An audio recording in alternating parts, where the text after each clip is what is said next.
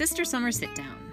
6 weeks of talks from one older sister with another, sharing experience, not necessarily expertise. First, we have Sarah, 18, and super cute, super funny, super smart, DJ extraordinaire, and the person you want most and need most while camping. And she laughs at all of my jokes.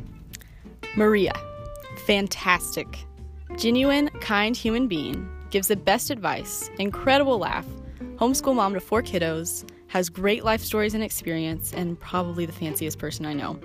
In a good way, obvi. Why? Why are we doing a podcast, Sarah, again? I forget. Because I love spending time with you. And she's got good advice, and who wouldn't want to be recording a podcast in a closet with Maria? Oh yeah, this is all your fault. We went on a road trip. I went with my sister, my other sister, and me to Austin. I highly recommend it. Just do it. I took the opportunity with them trapped in the car for days, listening to my advice, whether they wanted it or not.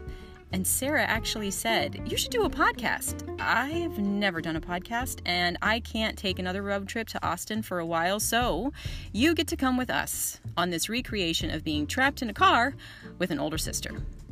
What's different about this podcast?